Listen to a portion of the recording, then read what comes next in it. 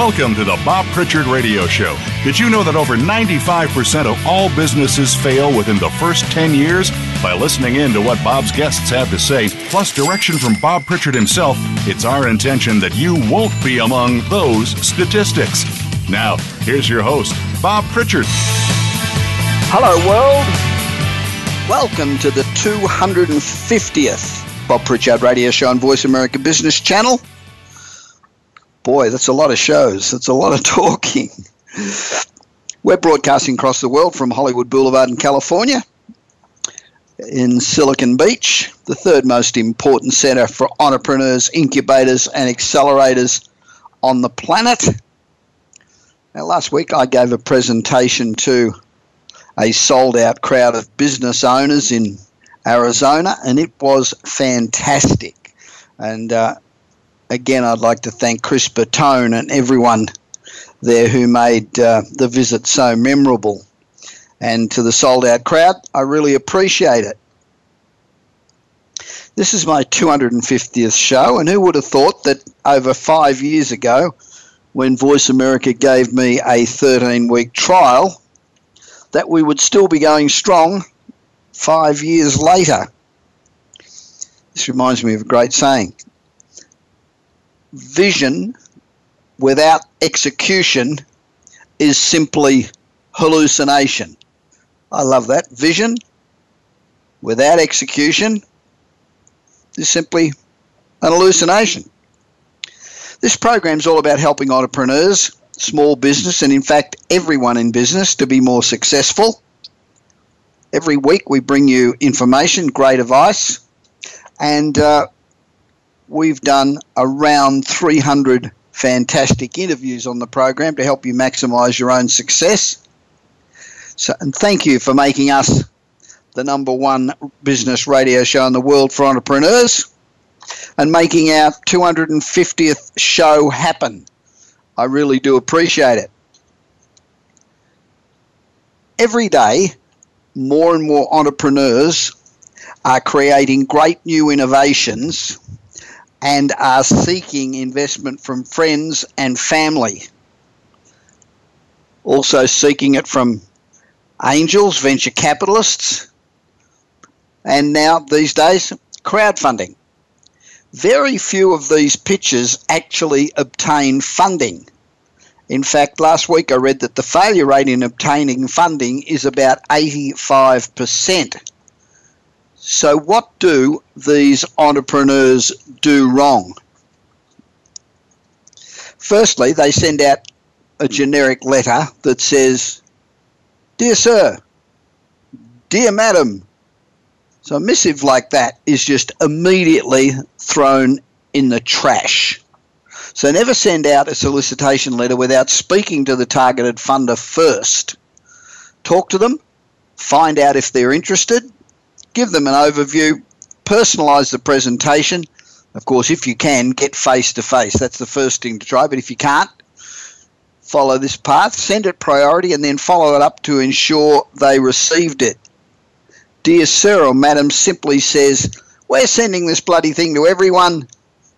And the entrepreneur immediately loses, the investor immediately loses interest.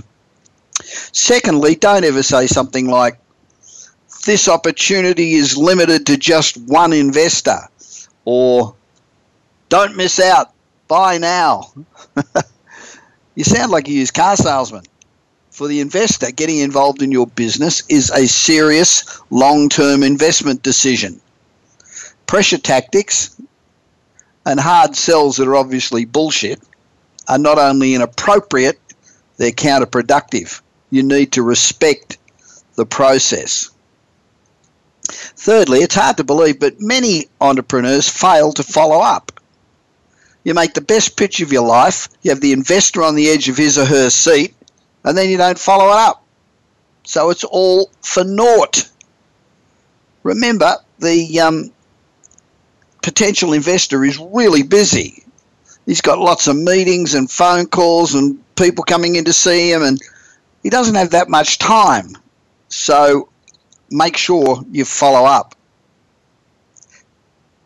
Never provide a cheap, crappy, cutthroat cut rate presentation.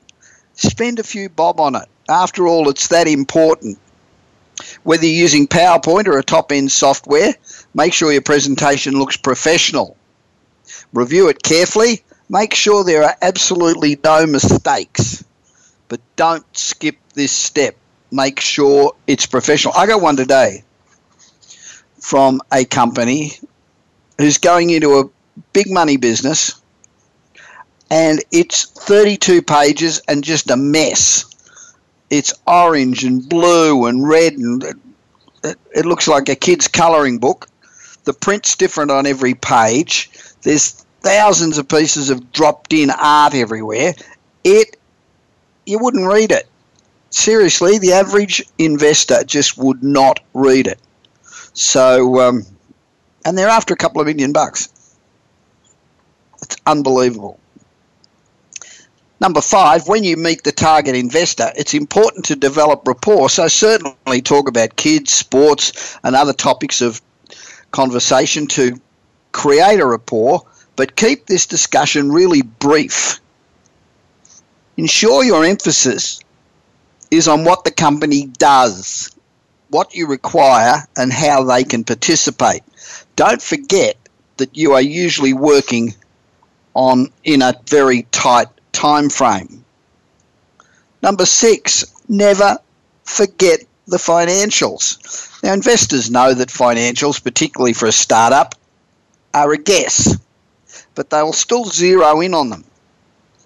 And if you don't provide them, it suggests that you're unprepared.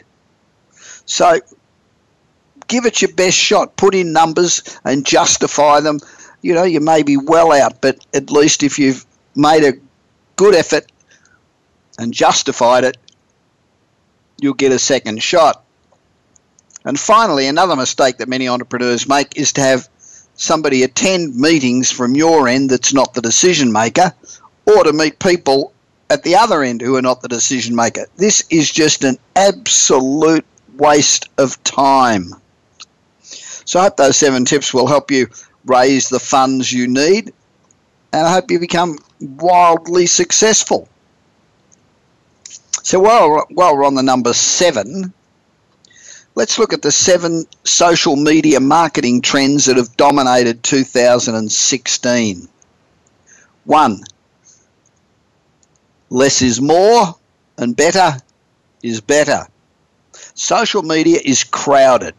Billions of users with social profiles following hundreds of different accounts. Users are beginning to prefer hyper-relevant, in-the-moment content to just regurgitated updates or retrospective posts. And you've got a demand for fewer but better quality posts.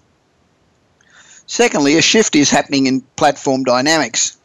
Until recently, the 3 big players of the social media game were Facebook, Twitter, and LinkedIn. And all 3 platforms really served a very similar functions for slightly different niches.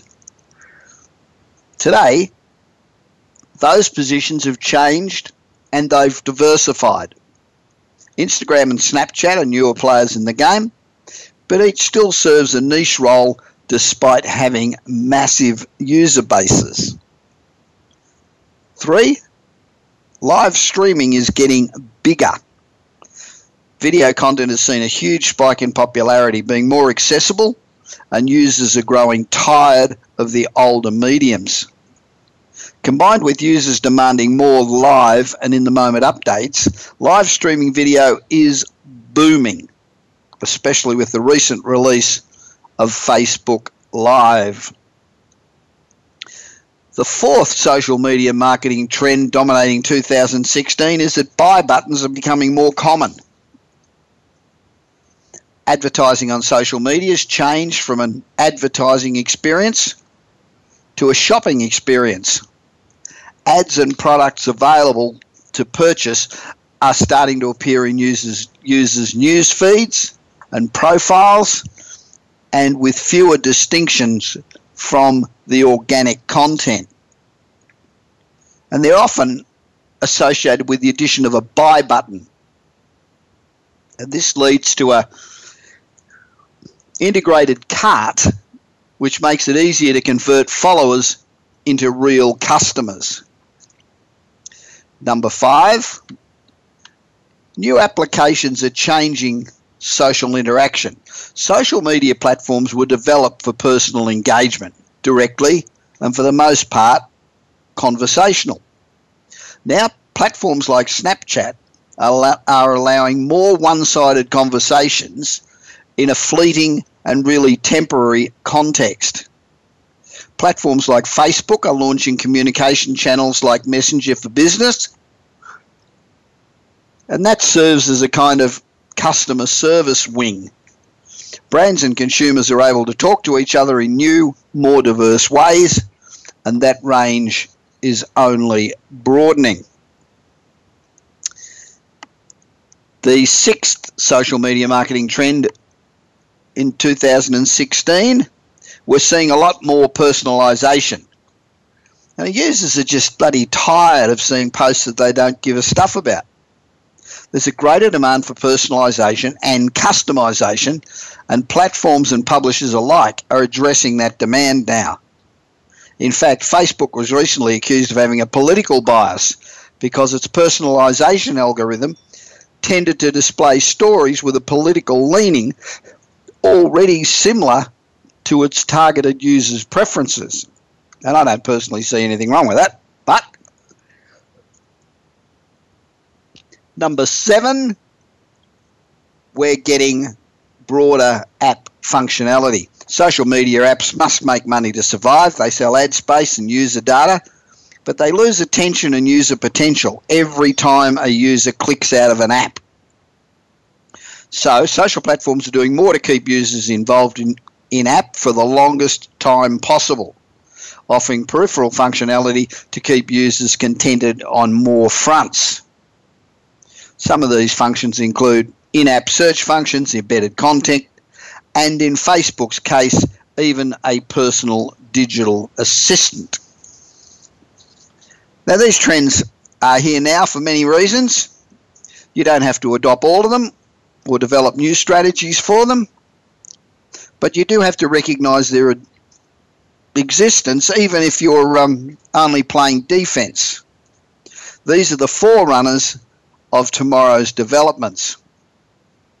Now, we hear a lot about Tesla, and they've copped a fair bit of shit after that accident where the gentleman was killed, but a Tesla Model X autopilot just saved the life of Joshua Neely, who's a 37-year-old attorney in Springfield, Missouri. He was driving home a couple of weeks ago when he suddenly felt a tremendous pain in his chest. And believe me, as one who has had a heart attack, you absolutely know what's going on. When I had mine, the pain in my chest was just unbelievable, and I was giving a speech at the time, and I tried to grab the microphone stand to hold myself up, and my left arm wouldn't work, and I knew instantly. Anyway, Neely was in heavy highway traffic as the pain in his chest got worse and worse. And if you haven't had a heart attack, I can't tell you what the pain's like. It is excruciating. In the moment, Neely calculated he could reach the hospital faster by autopilot than if he tried to stop in traffic and call an ambulance. So he let his Tesla Model X take over for more than 20 miles until he reached the hospital in Branson. Neely helped steer the car the final stretch to the emergency door and made it to the emergency room. He was treated and he survived, but doctors told him he was extremely lucky to be alive. He had suffered a blockage of lung arteries that kills some 50,000 people a year, and 70% of those deaths come within an hour of the symptoms, so he really only just made it. So the anecdote is a counterpoint to anxiety over the June death of a driver using autopilot in a Tesla Model S. I'm not sure.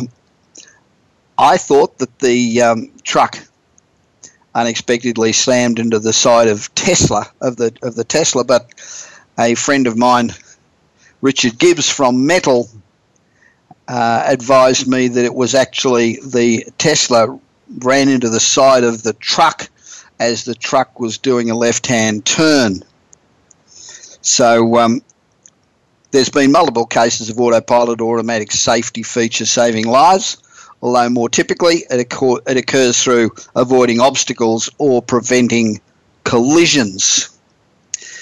You're listening to the 250th edition of the Bob Pritchard Radio Show on Voice America Business, this week from Hollywood Boulevard in Hollywood, California, where technology meets entertainment. Now, we're here to help entrepreneurs to become more successful about any aspect of business. Please don't hesitate to email me at bob@bobpritchard.com, and we will answer it immediately on air or email you directly. And make sure you subscribe to my daily newsletter. It's going gangbusters, and more people are subscribing every day. I initially thought it was going to put people off, but in fact it's done quite the opposite. We've got readers in over 60 countries, and it's just a 30-second grab of what you should need to know today.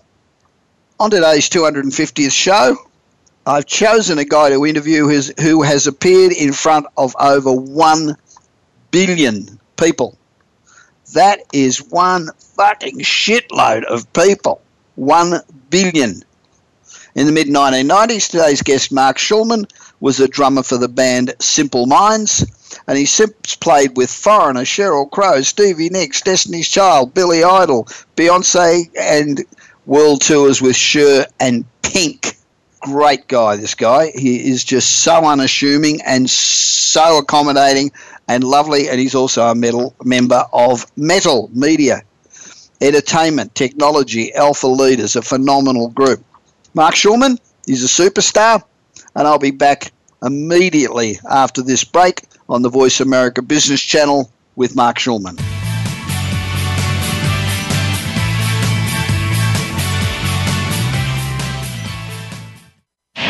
Do you want your business to achieve results you never thought possible?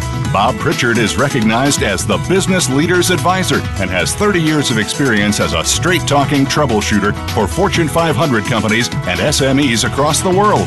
Whether you need a checkup across all departments of your business or simply want to improve marketing, advertising, performance measurement, or some other area, Bob Pritchard will work his magic so you can blow away your competition. Bob Pritchard is also one of the most in-demand speakers in the world. Over 1,500 clients on 5 continents and countless standing ovations are a testament to how he changes the fortunes of business. Pick up Bob's new book, Kick-Ass Business and Marketing Secrets, at your nearest bookstore, or visit Bob's website at www.bobpritchard.com. Remember, if you want to be successful, call Bob Pritchard now. Worldwide phone numbers and more information can be found at bobpritchard.com.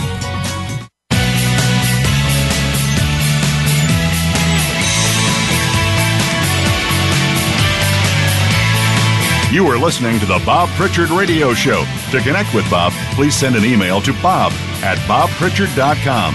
That's bob@bobpritchard.com. Now, back to the show.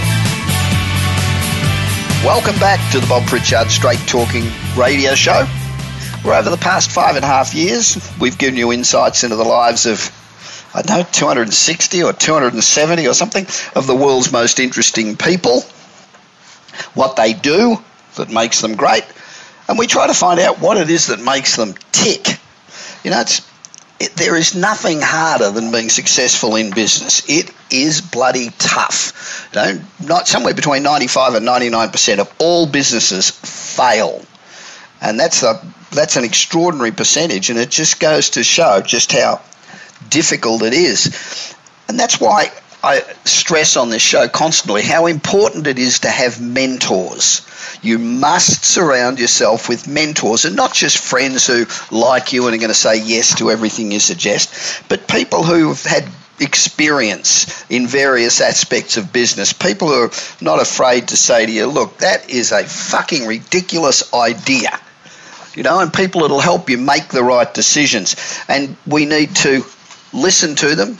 We need to buy business books, and we need to take on board that advice. Because everybody in business, doesn't matter what you do, you can open a dry cleaning store or you can have the newest app. We all face the same challenges. So everybody has to dream, you have to persevere, and you have to overcome obstacles. The great achievers amongst us find a good work-life balance, give back to the community, and remain caring, giving people. Today's guest is a superstar, and he ticks all of those boxes. Added to that, he's a bloody good guy. Now, in the mid-1990s, Mark Schulman was the drummer for the band Simple Minds and has since played with Foreigner, Sheryl Crow, Stevie Nicks, Destiny's Child, Billy Idol, Cher, Pink, and he's also a music producer. Oh, I left out Beyonce. Sorry. Also a music producer and audio engineer, and he's a co-owner of West Triad Recording Studios in Venice, California. He's the recipient of numerous gold and platinum discs and has appeared on nearly every American and European variety show on television, including the Grammys, David Letterman, Tonight Show, Conan O'Brien. It just goes bloody on and on. This guy has done everything. And not only that, he's got writing and production credits that include films and TV shows and commercials and jingles for people like McDonald's and Sony and the Disney Channel and Showtime and USA Network, Sopranos, School of Rock, Beverly Hills 3. I wish I had a resume like that. Wouldn't that be cool? Mark.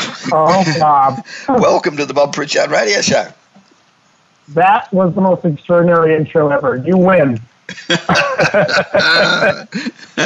That's great, man. Thank you.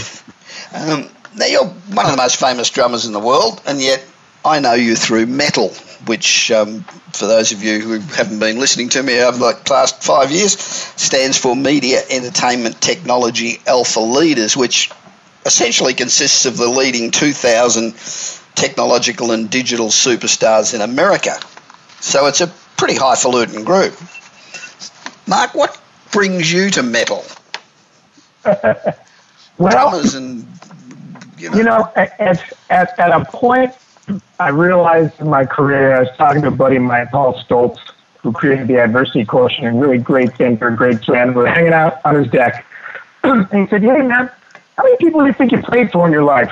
And after about a half hour, I think I must have turned white. Because I said, oh, my gosh, I think I must have played for over 1 billion people in my life. I performed, and it was right around that time I was thinking about writing a book. Because I thought, I'd gotten into doing a little bit of corporate speaking, because I've been doing these music clinics, and essentially telling people about the experiences that I have had and how that can relate back to the corporate world, because we all have experiences, we all have stories. And certainly, there's great metaphors in music. The band metaphor relates to the team metaphor, the hierarchy of the tour, the artist being the CEO. And I started realizing, wow, I probably have something that I have to say. And so I created a program, really high energy rock and roll based program for the corporate world. And I decided to write a book because I realized that I failed an audition miserably early on in the beginning of my career and had to recover from that. And I failed because of, like deleterious stage fright, performance anxiety, which we all get. Not just related to the stage, it's related to any kind of communication. Giving a sales pitch, talking to your boss, talking to your kid, giving a toast at a friend's wedding. Communication is it. And oftentimes we get paralyzed by those tenuous moments. And I thought, well, I'm pretty qualified to talk about that. So I ended up doing a lot of research, went down the rabbit hole. I tell my wife I'm going to write a book. She says, that's great, honey. Why don't you interview some other quote-unquote top performers? So I ended up interviewing over 50 people in a variety of different industries. Tony Hsieh, the CEO for Zappos. Yes. Astronaut Alan Bean, actor Jeremy Piven. And I sort of realized that I had amassed a really wonderful information, some wonderful stories, and endorsements of 3 core concepts that I had realized that I had in my intellectual property. So I wrote a book called Conquering Life Stage Fright, 3 Steps to Top Performance. Yeah. And, I got into Metal because I got into speaking, and I went to my first National Speakers Association, and I met the lovely and talented Scott Page, who you know very well. I love Scott. Yeah, he's another one of these gems. We were talking about Freddie Ravel earlier. talk about an and Freddie. I mean, you guys are overachievers, man. Over-talented. I mean, you talk about mentors. Scott immediately became a mentor of mine because what a technological wizard, and what a guy who just had an understanding of how to grow a business. And he introduced me to Ken.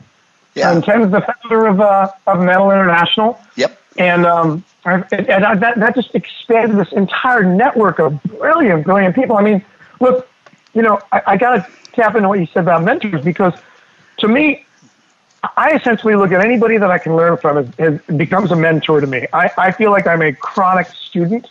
Yep. And I think to have success it's kind of like the more you know, the more you realize you don't know unless you're just a pompous asshole. Yeah. And the pompous assholes don't succeed. That's right. It's the people that are always like a sponge, willing to absorb as much information and be willing to make mistakes and be willing to learn. So that to me is, so I kind of look at life as one mentor after another. You've become a mentor now because your success, man, I want to tap into you and find out everything that I can learn from you and give back everything that I know in return. The guy that originally gave me my publishing deal, and he ended up not doing the publishing company, was a gentleman named Tim Sanders, who you might know. Yes. And Tim is an amazing thinker.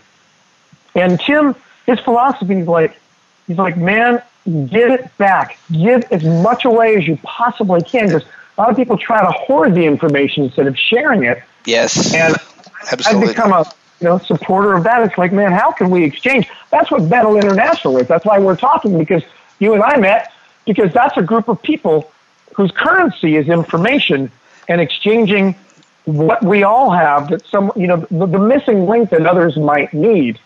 And that's sort of my mantra, my philosophy now. Like, how can I be of service, man? How can I be of service to you, Bob? How can I be of service to anybody that that can gain from whatever experience and knowledge that I've amassed? Yeah, that's great. Well, anytime you've got a spare 20 minutes, I'll teach you everything I know. 20 minutes? Doubt it. Now, if you could do it in 20 minutes, that's then you will be a billionaire. Your parents are both college English professors. You're a classically trained cellist, and as a teenager you played cello with the Los Angeles Junior Philharmonic. Now all that's pretty hoity-toity sort of background, isn't it? That's all sort of Beverly Hills background.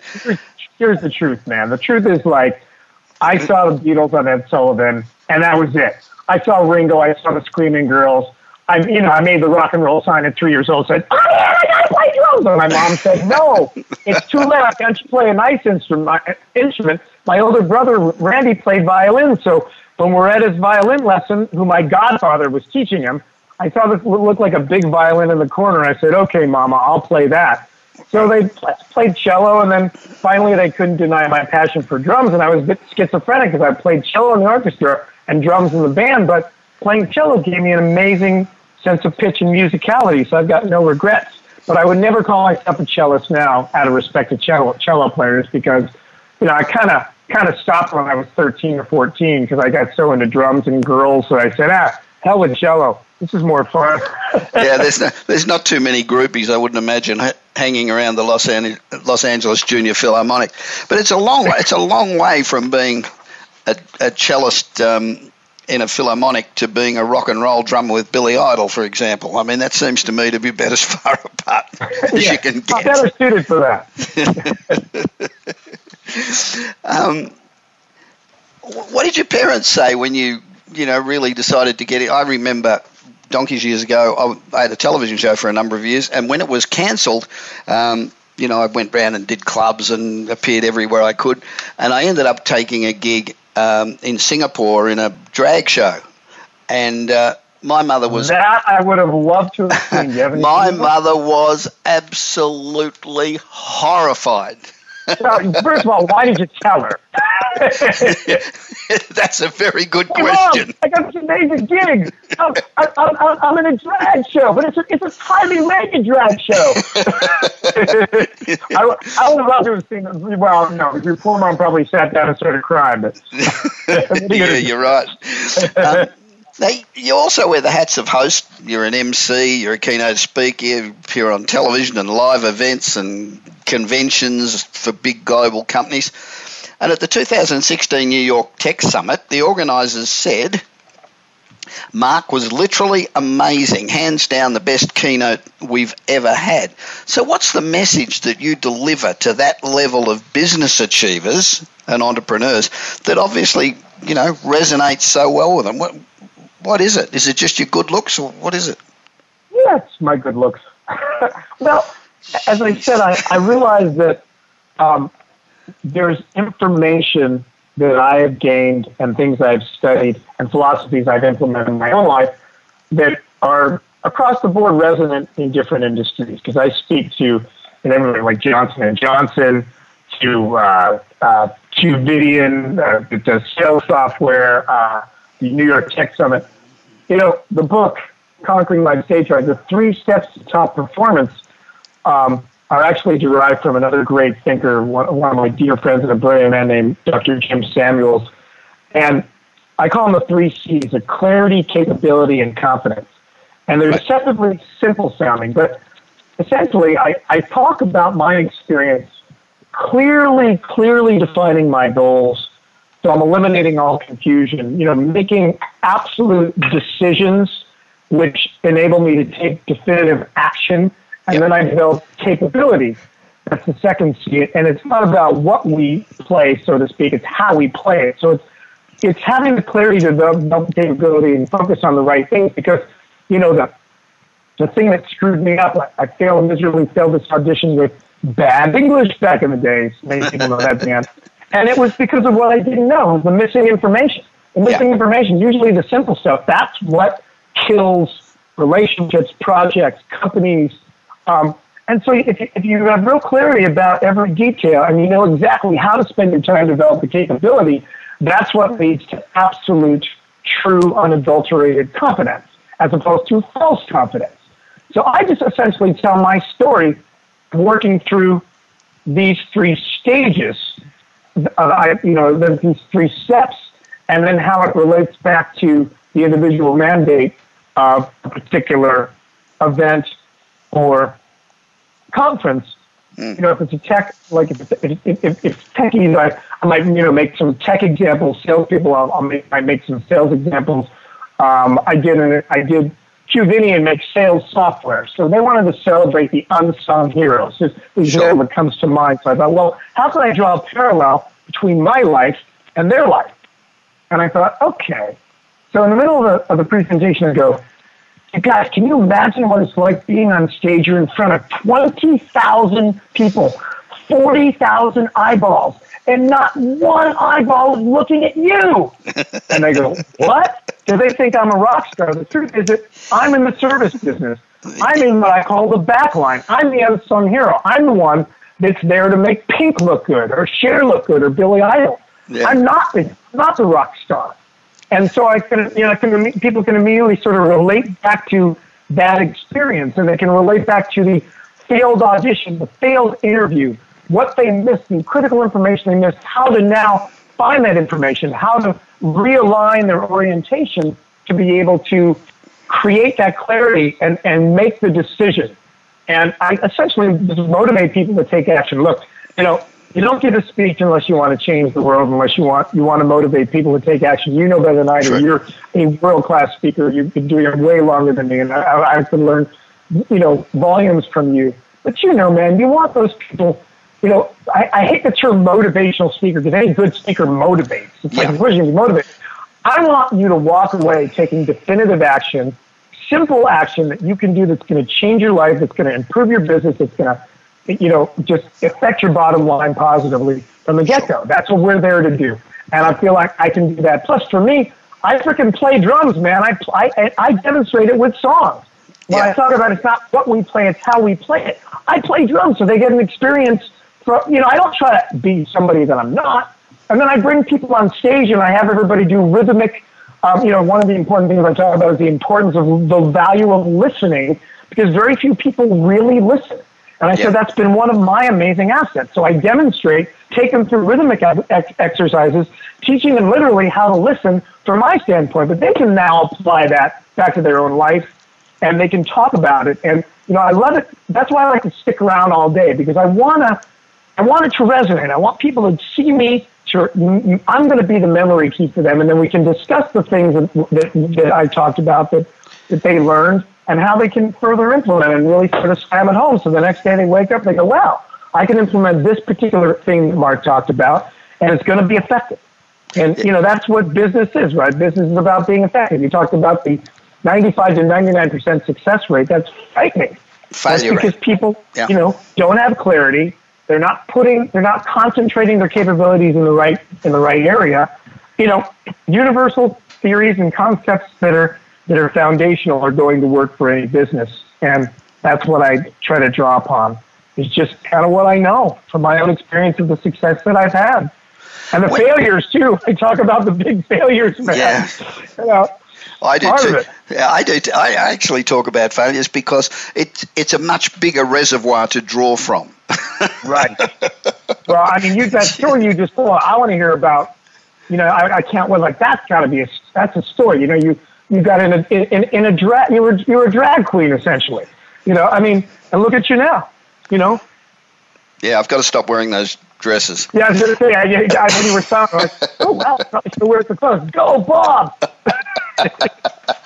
Now, you often talk about the secrets to achieving and maintaining stadium-size success. Is that the same principles? Oh, I'll tell you, man. It is the same principles. I mean, I've gotten used to playing on arenas and stadiums. But let me tell you, man, I've done a few executive summits. I've done, I think, 3 in the last 6 months where I'm speaking to 20, 22 people in a small room with my drum set and a PA. And I got to tell you, that's more challenging for me than speaking to 20,000 people. I agree. I can walk out in front of 20,000 people, no problem. Stick me in front of 11 and I'm as nervous as hell. Well, that's the thing. And so that's when I really realized that universal concepts, because it's still about communication. It's still about making the decision. It's about how to take the action, what to focus on before you take the action. Yeah, universal concepts. One of my favorites was I spoke for an executive summit for the Honest Company, which is Jessica Alba. Yes. I mean, who hasn't had a crush on Jessica Alba, right? So I'm sitting in there in like 22 people and Jessica Alba in a room the size of my living room, and I bring people up to demonstrate, but I always let people operate on their own free will. So how badly I wanted to bring Jessica up, but I thought, I'm going to get a volunteer from the audience. It's going to be cool, but that's part of what I talk about is how to move through those moments of those tenuous moments. The truth is that you don't want to completely get rid of the stage fright or the fear. I mean, here's an example. I interviewed a lot of people. I interviewed Guy Fieri, and Guy is a very confident, real rock star, And he said, man, I like to have a little bit of fear in the belly. It keeps me on my game. He's super cool. And then when we talked, he became more comfortable with me. He said, dude, I got to tell you the truth. He said, I need to feel a little bit of that fear because it keeps me aware of the consequences and makes me make sure that I'm giving my customers, my clients, the true value for their money. And it reminded me of my time with this band Foreigner. I played with Foreigner 3 different times. I love playing with that band, but the first time I played with Foreigner, we did 2 records. We were touring so much. At one point, I'm walking to the stage, and I'm sitting there thinking it's God's big joke because I had played Feels Like the First Time about 400 times. But I had no fire in the belly. Yeah. And frankly, I realized at that point I sucked. Like that last few weeks of performances, I was not in peak performance, so to speak. So I knew I had to do something. Yeah. So I started running out in front of the audience and just connecting with their excitement because I'd grown to one of the studies I did is I realized the chemistry for fear and excitement in the body are essentially the same thing. I think you probably noticed. Yeah. So the very things that can make us afraid are the things that make us excited, and that's what undermines us. So I figured by connecting with their excitement, it's going to inspire a little bit of those butterflies. I got the butterflies back in the belly, and within 2 gigs, I was at peak performance again, because it's not about getting rid of the stage fright or the fear. It's about taming it and harnessing it. Because it puts you in like this acute sort of like hyper-aware space. You know what I mean? Like, you get on stage, you don't feel nothing. You feel nothing, man. You suck. Yeah. You know? Yeah. So, True. So I realized that that's part of it, is taming and harnessing it. So, you know, whether it's 20 people or one person, which can even be harder, or 20,000 people, you want a little bit of that fire in the belly. It's when it gets deleterious, overwhelming, that you need to figure out ways to control it. And that's why I give some specific techniques in my book, because at the end of every chapter, I actually have little sort of exercises. Because, you know, we all learn differently, so it's not like everybody's going to take the exact same information and implement it the same way. So I try to give them like sort of different ways, different styles of implementation, if you will. So 99% of people listening to this show are called on at some time or another to give a presentation, whether it's at their work or whether it's at somebody's wedding or something, and they're always nervous. And I must admit, before I get up on the stage, I get nervous, and I actually go through that. God, what's my opening line again? What am I going to say? Who's this company? You know, all of a sudden I have a total mental block. So how does Joe out there, how does he overcome that that fright? I mean, the first one is obviously preparation. The more prepared you are, the more confident you are. But what do you suggest they do to just overcome that fear? Well, here's the thing. I'll reiterate what you had just said. I mean, you go back to the 3 core concepts. You need real clarity about why you are there, what you are there to communicate, and then you need to have developed that capability. You say, be prepared. Because I'll tell you something, man, if you go on stage and you're not prepared, you should be freaking scared. That's your defense. That's your body's defense mechanism taking control. But if you have clarity about what and why you're doing it, and you've done the work, and you still have sort of this overwhelming stage fright, here's 3 examples, 3 quick tips and tricks that I use. And you kind of tapped into it a little bit. You said, well, what's the name of that company again? What's my opening line? You know, Tony Hsieh said something that's great. Now, Tony Hsieh runs Zappos. He's a billionaire. Yep. He speaks for fun. He wrote a great book, Delivering Happiness. He's definitely a philosophical man. He's become a friend. But, you know, this guy doesn't have to speak, man. You don't need the money. He's got nothing to prove, you know. So he said he still gets super nervous as well. I said, well, what do you do? He goes, well, I learned that the jitters go away 30 to 45 seconds. They're going to be gone. And that's the case with about 95% of us, unless you have some bigger emotional issue, which I'm not going to address now because that's something you really should discuss with a therapist or somebody who's trained. But if you're like most of us and you just get this nervousness and it gets a little overwhelming because you might not be that used to speaking or you just get it anyway, it's sort of a general thing that happens to you. What Tony Hsieh does, I do the same thing. He's got a go-to story that he just knows so well that he's got it memorized that he can almost go on autopilot and work through the jitters. Yeah, that go-to story. You know, my go-to story is, well, first of all, I don't want to give away the intro when I do because it's a bit of a surprise. But essentially, my go-to story is I play drums. I play a song. Right. Because, you know, when it comes to speaking versus playing drums, I'm more comfortable playing drums. I've been doing that longer. So I get on stage and play drums, and that loosens me up. Yeah. And then I get the audience doing an interactive clapping exercise. So everybody's listening up. It also brings them, we get immediate resonance. If you do something just to get immediate resonance, tell a story, do something funny, engage them, and you work through the jitters. You know, I'm telling you, man, you work through the jitters, and you get some smiles, you get immediate response from them, and that speaks volumes. Here's another one. A friend of mine, Dr. Rhonda Beeman, she's an amazing speaker. She was a professor. She's retired now, Cal State University, San Luis Obispo. This gal was so good, I know, because I spoke after her once years ago, and she became a friend, and she was so good, and I interviewed her for my book, and she said, I'm scared shitless every time I go on stage. I said, you're kidding me. So what do? She goes, you know what, man? I act confident. It's like I'm playing a role because she said, she has a clarity. She knows what she's going to talk about. She's done the work. She's got a little too much jitters. So she goes on stage and she plays a role because she says essentially within about 45 seconds, my brain believes it.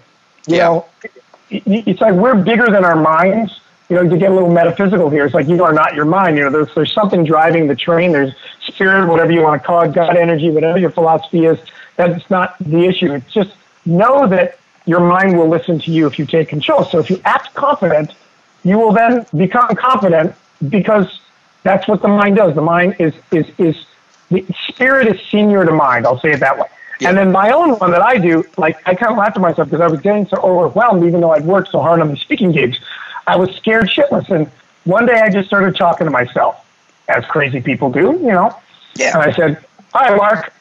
I jumped outside of my body, started coaching myself. I said, "Okay, Mark, who are you thinking about?" Myself.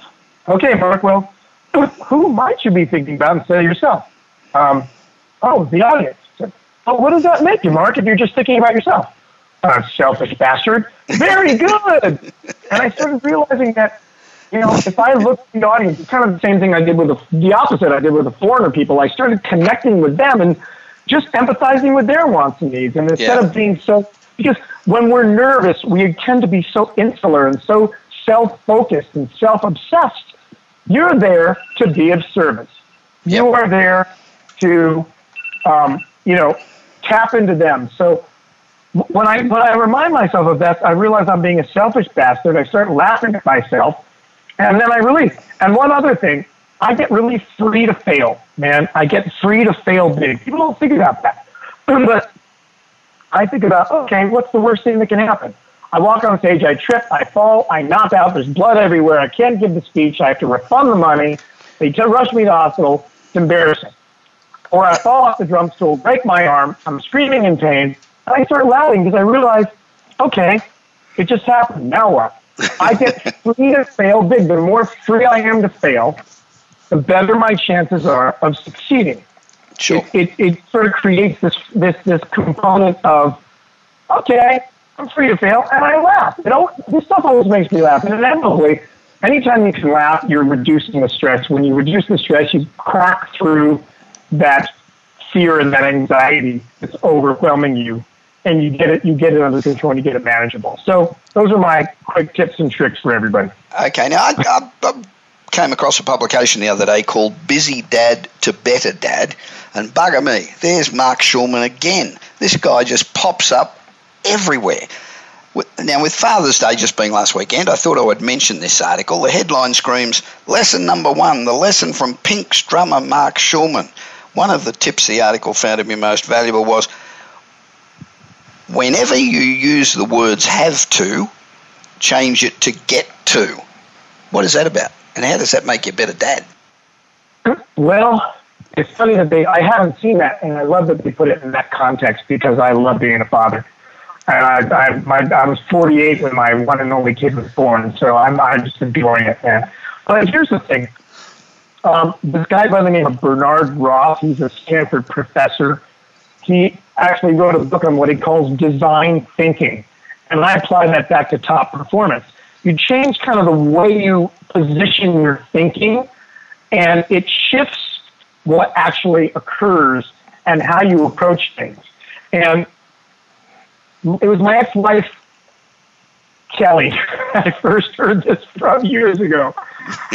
Our whole relationship, she had cancer. And right. She was a trooper, man. Today she's had like 84 blood transfusions, 2 courses of chemotherapy, a stem cell transplant, 4 pacemakers, heart surgery, lung surgery. And she's a trooper. She's still alive. She's still a great, great friend, dear friend of her family, of my wife Lisa and mine now. But the first time she's going through chemotherapy, she was losing her hair. It's like insult injury, man. You're already sick and tired. This beautiful woman, beautiful long weird hair, is losing her hair. And she was such a good sport, and one day she just loses it. She just starts crying. She runs out of the house. She's gone for hours. I'm worried sick about it. It's before cell phone. Comes back, throws open the door. I don't even recognize her. She's smiling so big. she's cut her hair really short and dyed it bright blonde, and she's so happy and so energetic. I'm like, well, what were you thinking? She said, well, instead of looking at it like I have to lose my hair, she said, I decided to look at it like I get to have a new hairstyle. And, then fast forward, I'm interviewing people from my book, and I'm interviewing Robbie Gould, who's the kicker for the Chicago Bears, the second most accurate kicker in the NFL. And he says the same thing. He goes, man, instead of looking at it like, I have to work harder than everybody else, because I do, I look at it like I get to be world class. Yeah. I thought, well, this is not just, pop psychology. And then I, checked out Bernard Roth's philosophy about it, and I realized there is a way to shift your thinking, certainly when things are mundane, because a have to, it feels like a chore, a get to feels like a choice, a have to feels like you're the effect, and a get to feels like the cause. Yeah. So if I look at, great example for me, like when I tell, musicians, you don't have to practice, you get to practice, because then you get to refine your craft, and you can apply it to anything. And it's an amazing thing to teach other people, especially in these stressful work environments. When people go, well, I have to work. No, you get to work. When we're sitting in a conference, I said, we are the luckiest people on the damn planet right now. You get to be here with your colleagues. You get to enrich your skill set, your mindset. I mean, life is good, That is great advice. Mate, we're running a bit out of time, but my previous wife, similar situation to you, she passed away from cancer and went through all the same things that your wife did. That's a tough time, and I had the same experience where my wife chopped off her hair and dyed it as well, and decided that this was her new look for as long as it lasted, and it does make a difference. But one of the things I want to mention about you is, and to me, one of the most important traits of great people is when they give back to the society that's been so good to them. And you were the chairman of the board of directors of Create Now, which is a non-profit organisation founded to help change troubled children's lives through creative arts. You've also worked extensively with Ronald McDonald House and Teenage Cancer Trust in the UK, and you talk on motivation and positive attitude to people in prison. Mate, all those things are what make you. You are not only a superstar drummer and one of the most effervescent people I've ever met, but you're also one hell of a nice guy, and I applaud you for giving back. So, Mark, thanks very much for speaking with me on the Bob Pritchard Radio Show, and you can learn more about... It's my pleasure. Thank you so much for the opportunity, brother. Okay, well, and you can learn more about Mark Schulman by going to markschulman.com, and there are fucking millions of pages of stuff on this guy, and it's all good. I'll be back with more of the Bob Pritchard Radio Show on Voice America Business Network after this short break.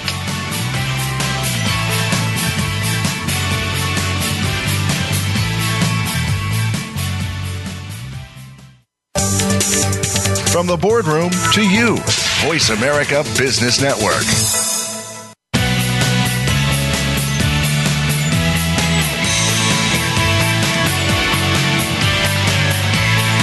You are listening to the Bob Pritchard Radio Show. To connect with Bob, please send an email to bob@bobpritchard.com. That's bob@bobpritchard.com. Now, back to the show. Welcome back to the Bob Pritchard Straight Talking, absolutely no bullshit business radio show on Voice America Business Channel, the #1 global business radio show for entrepreneurs on the planet. And this week we're broadcasting from Hollywood Boulevard in Los Angeles, where technology meets entertainment. And what is fantastic news for the planet, England's plastic bag usage has dropped by 85% since a 7-cent charge was introduced last October. The Department for Environment, Food and Rural Affairs announced that 6 billion, that's 6,000 million fewer plastic bags were taken home by shoppers in England. This is the equivalent to the weight of roughly 300 blue whales, and they're big mothers. So that's a lot of plastic bags. And the levy also resulted in $38 million donated to charity and other good causes thanks to the charge. Now, the bag fee was introduced to help reduce litter and protect wildlife. And the idea came about because British consumers were steadily using more and more plastic bags every year. The reduction means that precious marine life is safer, communities are cleaner, and future generations won't be saddled with mountains of plastic. Tongue-tied. Incidentally, England is the last member of the UK to adopt the scheme. Scotland, Wales and Northern Ireland have been charging for bags for years. Wales, for instance, stopped giving out free plastic bags in 2011, cutting usage by 71% in the next couple of years. Now, government bans or fees on single-use items are clearly working, and they come at a crucial time for our oceans. A report from earlier this year warned that if plastic pollution continues at the current rate, there'll be more plastic in the sea than fish by 2050. Around 8 million tonnes of plastic makes its way into oceans each year, and this poses a serious threat to our natural and marine environment. So this dramatic reduction shows that even small actions can make a big difference, but you've got to get on the phones and on your emails and barrage your representatives into keeping keep the pressure up. You know, we can all do our small bit to slash or eliminate the plastic footprint. We really need to turn our attention now to the millions of non-recyclable coffee cups that go into landfills. God, if you sit outside a coffee shop or drive along a freeway, it is unbelievable how many of those polystyrene coffee cups that there are. And we've also got to pay attention to the oversized boxes and excess packaging that is produced by online shopping. We had a package delivered yesterday, and it was box after box up inside box. So you get all this cardboard just to pack a simple little thing that's not going to damage. Now, the Bob Pritchard Radio Show salutes entrepreneurial surfers Peter Kliglinski and Andrew Turton, who they're our heroes today. They invented the Sea Bin, which is a revolution in ocean cleaning technology. It's a floating ocean vacuum. And these two guys who are surfers from Perth, Australia, and this thing automatically sucks up everything floating in the water, from plastic bottles to paper, oil, fuel, detergent. It does it 24 hours a day, 7 days a week, 365 days a year. They're designed to be placed in marinas and are about $2,500 each. We've got a house in Sydney on the water in Sydney Harbour with a marina just below us. And there's one corner of the marina that just keeps collecting all the trash. It's just the way the water circulates. It all gets piled up in one corner. So you put one of these Sea Bins in that spot, and it just sucks up all of the trash. And that's pretty sensational. And it's no small problem. You know, there are 5 giant garbage islands that swirl around in the world's major oceans. And the one in the North Pacific Ocean, it's just a mass of plastic. And it's the same size as the United States. I mean, it's not just a few pieces of plastic. It's the same size as the United States. Unbelievable. We've got to do something about it. And Sea Bin, great invention, couple of surfers, and congratulations, fantastic idea. And, we're becoming overwhelmed by our waste. Does incredible damage to the environment. Inventions like this help solve it. Thanks very much for helping me celebrate our 250th show. It's quite a milestone for us. Thanks also to my guest, the fabulous Mark Schumann, the man who's appeared in front of over 1 billion people. In the meanwhile, remember that if you are not really pushing the envelope and if you're not living on the edge, then you're taking up too much space. It's easier and much more rewarding to do the impossible than it is to do the ordinary.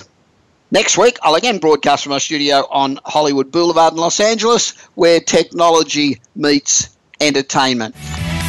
You've been listening to the Bob Pritchard Radio Show.